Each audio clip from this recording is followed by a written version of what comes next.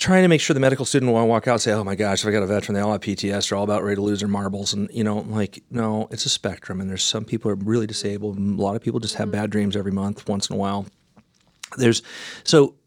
Making sure that when I ask you guys, if you guys come up with a reasonable thing of like, this is how we should kind of introduce the med students and get them primed to think about, yeah, I should really be picking these screenings up at some point, just like I would with, did you have all your immunizations or did you do all this? Right. Right? Does that make sense? It does. I think every helping profession needs, and I don't think it's a class even. I think it's this is what the ACE study is. This is how it came to be. Mm-hmm. This is what the ACE is. Mm-hmm. This is why you should consider using it in your future work, folks. Mm-hmm. And here are some things to do when you see an ACE.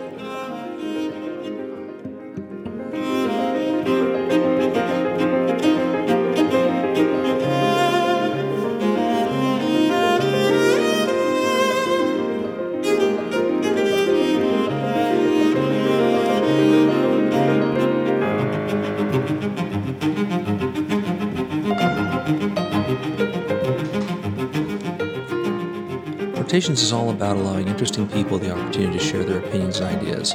Some listeners may find the opinions and content expressed disturbing and or objectionable.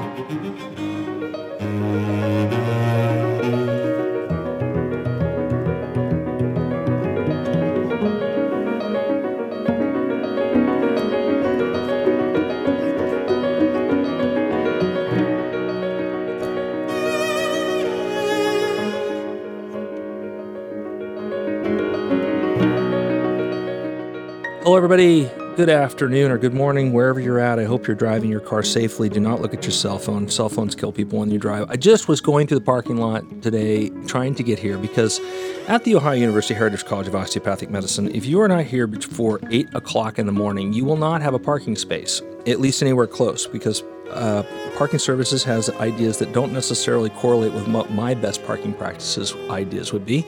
My best parking practices would be what happened 30 or 40 years ago where doctors had dedicated parking lots so we could come from our clinics and get into spaces easily, but that's not how it works here. So I had to park clear out across the parking lot, way, way far away. And the point of this is I was getting out of my car and walking to office, which is good for overall health.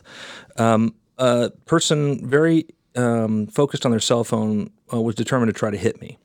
Do not look at your cell phone while you're driving. You will kill someone, and then your life will go badly, and then their life will go badly. It'll just be awful. So don't look at your cell phone while you're listening. I hope you're just listening and you're driving and paying attention. But on this day, we're going to continue with our third segment with Lori Brown and Jennifer Schwerian. And I'll say hi, Lori. Good afternoon. Good morning. And it is good afternoon. Holy cow, it's 12:15. And good afternoon, Jennifer. Hi. Hi. And we're going to continue on kind of taking this third segment, kind of giving you a once over the world about ACEs. We've talked in the past about the history of ACEs, how it was formulated. It's fascinating. It truly is. I'm not just saying that. It really is interesting how a non-behavioral health physician arrived at this instrument for predicting long-term health outcomes. And then I think that maybe once every 6 months or every 4 months, 3 times a year or twice a year, we're going to talk about topics within ACEs and overall behavioral health and long-term health outcomes. And Jennifer has, and I haven't gotten it from Lori yet, but I assume she'll tag along, has agreed to entertain that possibility. So with that, why don't we go ahead and we'll talk about cases. Tell me about cases with ACEs. Well, why don't we start with some cases without ACEs? I think that's a great idea. Okay. All right. In another lifetime, I worked at a domestic violence shelter. And women would be referred, and men, to outpatient services. I was an outpatient provider for the domestic violence program. If police had gone to their home and needed to arrest one of the members of the home for domestic violence, then the victim would have to meet with me before going to court so that we could get a sense of if they wanted to press charges, if they needed or wanted therapy as a result, other services. Time and time again, what I would hear from women was it wasn't so bad because, and often the male was the perpetrator. He didn't hurt the kids. You know, it's not Physically harm them. physically. It's not, and we knew at the time. We knew that you're planting seeds. Really, you know, you're educating people about the toxicity of their relationship, the risk that it's going to escalate, and over time, you know, people will change their behavior. But you're really planting seeds. We also knew that it's not good, of course, for children to be in an environment where they're seeing violence, that they might then think that's acceptable behavior, or they might then become perpetrators in the future. But at no time did we know about the ACE study. At no time did we know that that's one point on the ACE study. If you grow up in a home where you see a person being physically abused, that's a score of 1. And what we often know is sometimes alcohol is also present in some of these situations. Someone leaving to go to prison might be in these situations, which is another ACE score and another ACE score. And then when you get up to 4, we know that a ACE score of 4 or more puts you at risk for negative health outcomes. And so that is information that I think survivors of domestic violence need, a case example in terms of, okay, this person isn't hurting your child, but are you aware of the ACE study? Do you realize that your child has a developing brain? And this toxic stress of seeing their caregiver hit, beaten, spit on, etc., is having the potential to have negative health outcomes for them in adulthood. Yeah, you know, you mentioned earlier that you've adopted 2 children from Russia, and well known children that are not given physical affection or cuddled at young ages have problems later in life in many cases. That there are very, very strong things that happen in the development of a child's brain when appropriate bonding occurs and parents look after them and care for them in a way that they feel safe and secure. It's not a lock. There are certainly plenty of people who've grown up in those environments that end up having issues, but it's very clearly understood that children who experience physical neglect, even to the point of they get fed every day, they have a warm bed, but they're not getting any kind of bonding from a parent, have problems psychologically. So now we're talking about something even more extreme where they're actually witnessing physical violence. I do have a question about that, though, that raises my mind. We have a society where children witness a lot of violence, and it may not be in the form of parents on parents. It may be in a video game. It may be in repeated cases of serious violent activity. And so I'm curious, does that have any correlation with this kind of thing, too? You know, it's interesting. I think it does. I think we see a rise in teen suicide rates. We see a rise in bullying. We see a rise in substance abuse. And I think it's really hard to tease out and be able, I'm certainly not comfortable saying, no, it has no impact. Yeah. Something is impacting the rise in substance abuse, substance use disorder. Something's impacting the rise in suicide rates. What is that something? Is it one something? Is it a combination of things? Probably.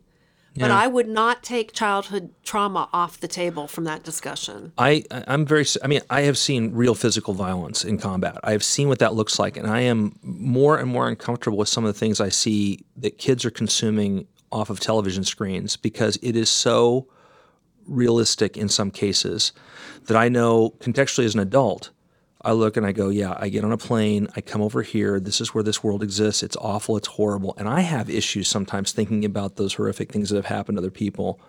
All I can think of is now it's in American homes, and there's the video game industry is a multi-billion-dollar thing. There's a lot of vested interest in not changing it, but it seems like every year it elevates in terms of the graphic accuracy and fidelity of the violence portrayed in a way that's not just like the old school where you'd have Mario bouncing someone on the head with a rubber hammer or whatever. That to me, relatively harmless. But when you start seeing some of this stuff, and I correlate it with a child that's watching mom get beaten regularly and what happens, I'm wondering, and you put that all together, and you think, what is this? Because I see kids seem more nihilistic. They seem like they're just like, what's the point? Or that kind of thing. I see that too. And again, I'm careful because I don't want to say, well, maybe I'm biased because I work in a population that has a lot of issues emotionally. I think it's real. I really do. I think I see it. It's not just where we work. It's out in society. You just don't see the same thing as I was a kid. I didn't have the same kind of thoughts that a lot of young people do today. And so I think it's a real thing to consider. So that's without ACEs, our initial discussion. Right. I mean, I think you don't know, and it's hard to go, Monday morning quarterbacking, but how many people would be impacted and maybe leave their abuser sooner, maybe seek treatment sooner if they knew that, yeah, he's not hurting your child, but witnessing this could lead to severe health outcomes. But in effect, he is hurting your child. Exactly. Right. So but not physically hurting. But yeah. right. And that goes back to sensitizing people, like we talked about before, about using the term trauma, of really redefining what that means. We talk about this in the context of PTS on a football field, or excuse me, traumatic brain injury on a football field, and traumatic brain injury that occurs in combat. And one of the folks I interviewed years ago for a film would say, look, the milieu is fundamentally different. You get a concussion on a football field, well, generally speaking, no one's going to die. You're playing a game. It's understood that it's a game. It's just an injury. In combat, your friends are getting hurt. There's a lot of noise and sounds. The threat to your life. These things have a significant impact on the recovery of individuals that have these injuries. So if you talk to the folks like at the Polytrauma Center at the VA in Cleveland, in Cleveland, it's the fourth largest in the country, a huge polytrauma team up there. They will talk to you about how difficult it is sometimes to treat what would be a relatively simple thing to treat in the civilian world, return to play or return to school, resting a brain that's been hurt on a football field. Even that can be complex. But then you take and you add the milieu that occurs in combat. Well, now I'm thinking about, we have to start thinking about these sort of traumas in terms of real physical injury. So when you're talking to that mother who's in a battered women's shelter, say, he is hurting your child. These things aren't showing up now physically, but in the long term, your child is being harmed. And maybe that will empower that woman to make the step to say, maybe I need to leave this relationship. Well, I think knowledge is power. Yeah. Yeah, it's terrible. Yeah, long term. Okay, continue. Tell me more about the cases you're thinking about. Well, I have. Go, Lori. Okay. You've been so politely silent. Yes, I'm very good at silence. We don't want silence. Yeah, I'm not really that good at it. Because it's like audio. There's like, you can't just take a picture. There's no picture. So they can't just look at you. So over the last several years, we have been taking a look at substance use disorders and the impact on our patients. So this isn't really like a one case scenario. This is a population scenario. Within ABH? Within ABH. Or Ohio Mental Health and Addiction Services? No, within ABH. And what we've learned over the last couple of years is that more than 50% of our total admissions have either an opiate use disorder, a methamphetamine use disorder, or both. So we have been studying that and looking at what counties of admission, like where they're coming from in our 26-county region, what kind of resources they have, lots of demographic information about that population of patients. But in the last quarter, we've started looking at what is their ACE score. Yeah. And what is their suicide risk? Like what were they rated at upon admission with our suicide severity scales? And in one quarter of data, which isn't very much, but in one quarter we learned that the vast majority of that population has an ACE score of 4 or higher. And there was like maybe 20 to 25% that had a score of 7 or higher, which is very high. And we're seeing that most of them come in with a suicide severity rating scale in the moderate range. Mm-hmm. So it's very new data, it's very raw data, but we're starting to look at it and trying to figure out what that means for our patients and what their discharge plans should look like. and how to best offer them resources. So we talked specifically about ACEs and its implications for long-term health outcomes. But when you identify someone with those particular factors, is that, I'm assuming what the answer will be, but does that then inform how their psychology and their psychiatry approach will be? That looking at those childhood traumas and trying to deal with them as part of their overall care plan? I want to say yes, that I hope so, because the ACE scores are available to all staff. The screening tool should be found under the assessment section of the chart if you're ever looking for it. And I'm hoping that we'll see more referrals to psychology for some individual and group treatments. I know that social workers are looking at that score and assisting in the development of post-discharge safety plans, making sure people have an idea of ways to keep themselves safe outside of the hospital. What social workers also do is you guys also arrange for general medical care as outpatients, right? Or try to hook people up if they don't have assigned physicians. Isn't that part of returning them back out into general, or no? Sort of, sometimes. But sometimes that's coordinated through like Jody or somebody else, or Marianne in medical services. Are they sensitive to, since ACEs is looking at long-term health outcomes, are they sensitive to helping the doctors that receive these patients that are not psychiatrists understand that this is a tool that was used within the context of their acute mental health stay? And by the way, this could have implications as far as their general health and well-being over the long term. I wish I could say absolutely. Yes. I know that all of the staff at ABH have received at least some general education about trauma-informed care, about ACEs, and about the impact on somebody's long-term physical health. How that's being translated to the community, I'm not sure of. Yeah. Well, it sounds like if the first approach for ACEs is in a OBGYN population, that over time, CTIC may be looking at ways of informing it as part of continuity care, that, they go to the outpatient psychiatric facility for further care, but do their primary care doctors understand that this person could be at risk of these things? No, by the way, behavioral health's aware of it, but you need to be aware of it and be thinking in terms of their overall long-term health, in terms of their physiological health. I wonder if that's a step down in the future. And that's what CTIC wants to have happen. CTIC wants to educate the practitioners in our communities. Again, CTIC is the Southeast Trauma-Informed Care Collaborative. Yes. And we have a lot of work to do. Do you have that list, Jennifer, of the disease states that have been associated with ACEs that are high? I don't have that list memorized. No, that's okay. That Can you provide information, it? I can absolutely provide links that talk about that. Because I'd like to include that in the reference materials here, because if a family doctor is listening to this and they say, click on that, and they realize what types of disease states are associated with these problems, then they start thinking, well, maybe I should know that ahead of time so I can predict it and say, look, you have a greater propensity to hypertension and heart disease because of these incidences. And they do. That's one. Yeah, of course. And I'd like to see that, because it's easy for us to treat hypertension. Hey, you got blood pressure, your dad had blood pressure, male relatives all had blood pressure, mom had blood pressure. So we're going to take care of your hypertension. But if I also know that that person's ACEs score was 8, I say it's even more important. I'll give you another example, and this might relate to physicians or nurse practitioners and PAs listening to this. I know that if I've got a diabetic, right, and that diabetic smokes, well, their risk of heart attack goes up like a factor of 10. Right? It's not just that they have a 4 times greater risk of heart attack as a diabetic. Now, if I add cigarettes, now we've increased it by another factor of 10.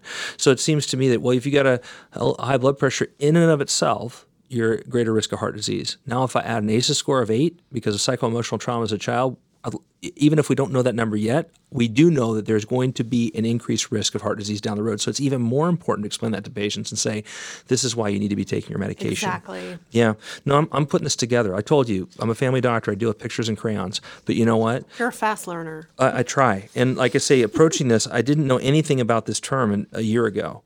And I'm not one that easily gets onto the new shiny thing train. But if it's doable and it's a functional tool and it's been validated as having some relevance, then there's no reason why we shouldn't look at it. We can't incorporate every new thing, but if it's got good impact and it can be used relatively easily, Then now that leads me to this idea of how do we start educating young physicians, nurses, PAs about why this is an important tool to be thinking about, why it's an important thing to visit with a new patient, and then explain to them. So how do we do that? What's that look like? I mean, and I'm not asking you to speak for CTEC. I'm just saying, if they were to tell me as a professor at a medical school, hey, this is the type of exposure that these young people should have that are in their education in years 1 and 2, let's just say at medical school, what would that look like? What would you want them to know? Well, I think there's not one right way to do this. And I know different schools have talked about developing trauma-informed care curriculum for a class. But at the very basic level, when you boil it down, I think that all helping professionals in their educational experience, they need to know the history of the ACE score. How did we get to this? What is that study really about? What the significance of the study is, the outcomes, the health outcomes, what people are at risk for, and then various ways why it's important to their individual practice. And I think, you saying that you didn't know this a year ago, but you've come a long way and you're seeing the significance of it, it's not a heavy lift for people. It makes sense. I think the biggest barrier right now is not knowing about it. Well, you two will be very proud of me, because in 6 weeks, one day of the curriculum, the second-year medical students will be looking specifically at ACEs and PTS. And the reason why we're having this conversation, even though this broadcast will have occurred after that event, is that I will be, along with Dr. Bianco, incorporating students to do ACEs scores on one another, or a fictitious person, someone they know from their history, that can look at it, and then we will explain to them. And I think what you've told me as well, I need to do when we build curriculum as we're doing this, is I need to get that history in there and have them briefly read why it was a regular doctor that was just asking questions that came up with this tool now that has state level visibility in Ohio for sure, right? That CTEC is saying we want this tool used properly. This is a good thing. Right? It's an excellent thing. And I think people, we all do a better job with our jobs when we know why we're doing something. Absolutely. When we think it's just a piece of paper or just busy work, we're not going to do as well. It's not going to mean as much. And that's why I think they need to know about Dr. Folletti's history with this and how it came into being. And I think it's really important. And it's what CTIC wants to see. Now, incidentally, last calendar year, CTIC offers free trainings. And last year, we trained over 700 people in our region on various topics related to ACEs, creating trauma-informed care environments, what trauma-informed care means, the significance of it. And that's all free services that we can provide. So if there are listeners who are hearing, well, my organization could really use some of this information, I would encourage them to contact CTIC and see about having someone come out and provide them with training. You're going to give me the links, and it's going to go in there, and they're going to be able to click away. Yes. And they'll be able to say, oh, that's how I do that. Yes. I think this is going good places. So now tell me about good use of ACEs. Cases with good uses of ACEs. Cases with ACEs. Cases with ACEs. Cases with ACEs. How have you guys, so Laura, you talked about how patients are being screened with this now in the psychiatric population. Yes. Okay. Have you guys seen yet positive outcomes because ACEs was looked at, and what that looks like in context? Because you can speak to a time, when did you guys start looking at ACEs questions in behavioral health? 2 years ago, 3 years ago? It was probably about 2 or 3 years ago, but we weren't good at it. No. We weren't good at it. So tell me, that's great. So tell me before good and now getting better or good at it now. What does that look like for you guys as social workers? How's that impacted your practice? We always thought it was important, so we would do it. But like a lot of things, we didn't explain the why we're doing it, and then we didn't do much with it. So we have the answer, we have the score, but we're not talking about what that score means. We're not relating it to how that might be contributing to their substance use disorder, how that might be contributing to their suicidal ideation. And so we've come from not doing it at all, not caring, not knowing what the ACE is, to doing the ACE, and then that's it. Thank you. We're done here.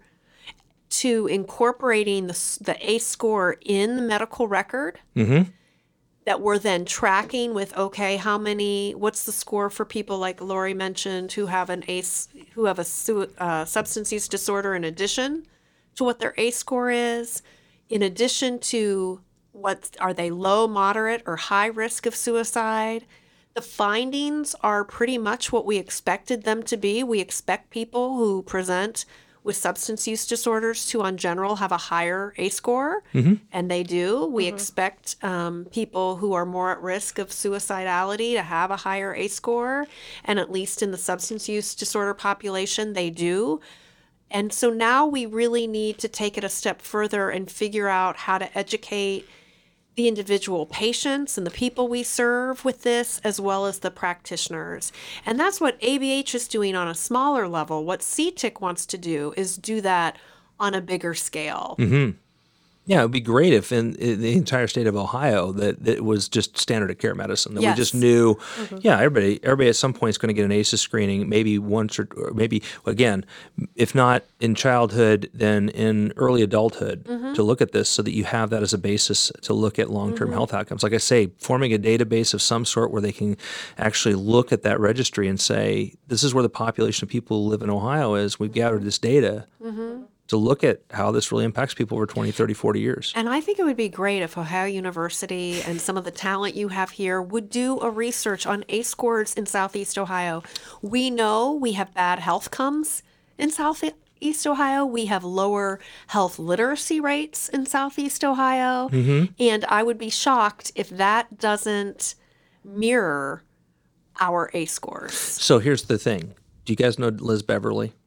No. So Dr. Beverly, who literally works and lives one floor above me and to the left, your right, about 50 feet. She is one of the principal investigators for the diabetes folks here at OU at the Diabetes Institute. She does a lot of work with this, and she knows a lot of epidemiologists. And we always have medical students that want to do projects. And so a medical student that can do a research project, even looking at something like, and I'm not writing a check and putting it in the mail because it's not my call. I'm just saying that we have other populations of at-risk people because of health issues. It might be an interesting project to have a med student look at the correlation between their ACEs score and the severity of their diabetes when they developed it, that kind of thing, and see if there's correlation. So these are things that can be done, and it's relatively low-hanging fruit. I don't know what the literature shows. This is not my area, but it wouldn't be hard to figure out what the literature shows. We've already got a population of diabetics because it's such a big focus in Southeast Ohio. I think it's really good. Yeah, this is good. This is really good because I now have a pretty good understanding of how this whole thing works and what you guys are always, championing. I hear ACEs all the time. I see trauma-informed care posters everywhere, and now I really understand it. And that's really great. I think so. Yeah, but at least I think I do.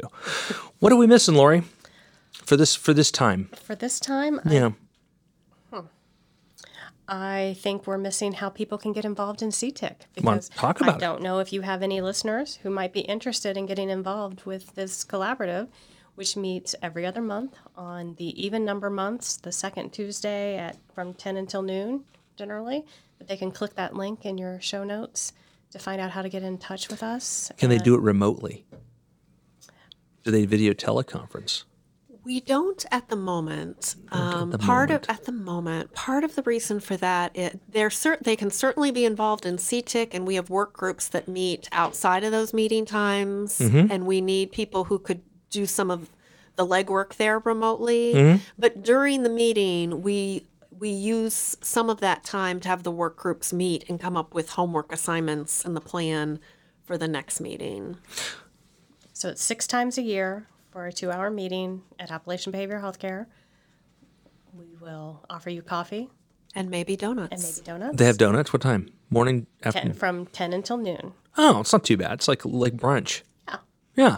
So you can bring your coffee from Speedway. Yes. Maybe get a donut out of the deal. Yes. And learn something about trauma-informed care. Right, and get to meet other people from this region who also have a passion for trauma-informed care, and we're spreading the word. See, I think it's cool that we're doing it in Southeast Ohio, but I'll give you an example. So if I have a patient with HIV or has a concern of HIV, the resource that I turn to is UCSF. I call the PEP line at UCSF because they know everything about it. So a doctor from Ohio is using a San Francisco resource. In fact, I like them so much that when I got my needle stick, because I was so freaked out, I called them up, and the HIV nurse explained to me about PEP and what my timelines were and stuff. And I sent them money because I was so thankful for that resource being there, and they work purely on donations, right? So, but that's the same thing. A doctor in Ohio resources a San Francisco resource because they're just the subject matter experts on how this works. There's no reason why a doctor or a social worker in Alaska shouldn't be able to get a hold of CTIC and say, what are you guys doing down there? Absolutely. Right? So right. We got to work towards that to where it's a broader catchment because it's hard to commute from Anchorage to here. It is. Yeah. You can like us on Facebook. It's not, maybe it costs more than a donut. You could like you on Facebook. Use a Facebook page too. Yes. Oh, good. So you're going to give me that link. Yes, Jennifer. Cool. What else do we got to talk about before we close? When are you inviting us back? Because we do have more to share. You're kind of pushy. We are. We are. Well, We're social workers. Yeah, that's true. That's true. We do not upset the social workers. Give me an example of topics you want to talk about. You have a whole sheet. Well, I see that. Well, we have CTIC members who are veterans. They're interested in talking with you about trauma-informed care from the veteran perspective. Mm-hmm. There's a lot of work going on in our school systems that really need, some are more advanced than others, but the real need for being trauma-informed in the school setting. Awesome. We have some substance use disorder experts. That's awesome. like to So talk. I've already got trauma-informed care in a veterans population. I got trauma-informed care in a school population. I've got trauma-informed care in a substance abuse addiction context. I think these are great topics. I think that probably what we'll do is you guys are going to sort this out like you've done and provide tremendous resources. We're going to figure out what we haven't talked about, and then we're going to shape episodes 30 minutes long about each of these relative topics. Perfect. Does that sound good? That sounds Perfect. great. And then the social workers won't be upset anymore Right. because the whole point is keeping social workers happy. Yes. Yes. Yeah, I'll make one more comment about that. And I'm not just saying this because you two are sitting here. I have watched social workers over the years, and I just have the greatest admiration for social workers. My wife was a developmental delay teacher, a special needs teacher for a couple of years before she became a professional photographer, and she would go on home visits and come back and just be devastated. And all she was working with is in the context of teaching young people in the classroom. But over that, I realized social workers, they bear the burden of seeing the ugliness of society in ways that very few of us can comprehend. And I'm not just talking about psycho-emotional, I'm talking about just physical neglect. And I have tremendous respect for any social worker because it is really tough work. And in fact, one of my good friends in the Army was a social worker for years. And I remember when he's now in his late 60s, but he talked about how much he was looking forward to retirement after 30 years of social work, because he just wanted to live a life where he wasn't seeing these sort of things every single day. It was really it was a huge emotional burden for him. He's a good guy, but That's another topic, is vicarious trauma and secondary trauma. yes. Yeah, among mental health providers and Right. social workers. I think Right. we need to talk about that too. Because I think First it's responders. Sorry. first responders for sure. And I think it's important that if you're a primary care physician taking care of a social worker, you need to ask them about that. How are you doing with your work? You know, what's your resiliency look like? Are you taking enough time off? Are you getting enough vacations? What's going on in your life? I think those are really great topics. Awesome. Anything else in closing? I don't think so. Thank you for having us, though. Well, it's my pleasure because that's the whole point of rotations, is learning something new, right? So, Lori Brown, I thank you very much. And Jennifer Schwerian, thank you very much. And for those of you who want more resources, of course, you're going to click on the show notes. We're going to go develop at least 4 more half-hour episodes on specific topics within ACEs. I anticipate that future OU students will probably have to listen to 1 or 2 of these podcasts in the context of other classes they're taking so that they're informed, because everybody wants pre-records and it's hard to read, but it's easier to listen. And if you have, of course, any questions, you can listen to the outro to tell you how to get a hold of us, but please, rotationspodcast@gmail.com. You can send comments and you can send it to Twitter. You can send it to those resources and tell us if this is resonating with you and what your thoughts are.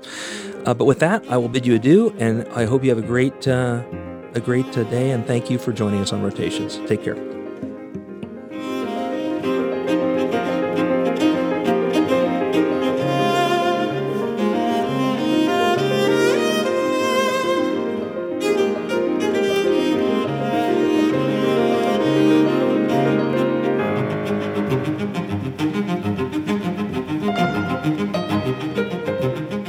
Rotations is the weekly podcast of all things medicine and science as part of the Media and Medicine family of medical storytelling. The opinions and comments expressed on Rotations do not reflect the official or unofficial positions of the Ohio University, the Ohio University Heritage College of Osteopathic Medicine, or the Scripps College of Communications. Guests on Rotations are interviewed in an unopposed fashion so their ideas and opinions can be freely expressed. This episode of Rotations was produced by Todd Fredericks. Rotations is co-hosted by a league of champions of all things medical and a few people we sometimes pull off the street. Rotations is copyrighted, and while we welcome citations, tweets, Facebook likes, and other endorsements via word of mouth and social media, we reserve the right to all content.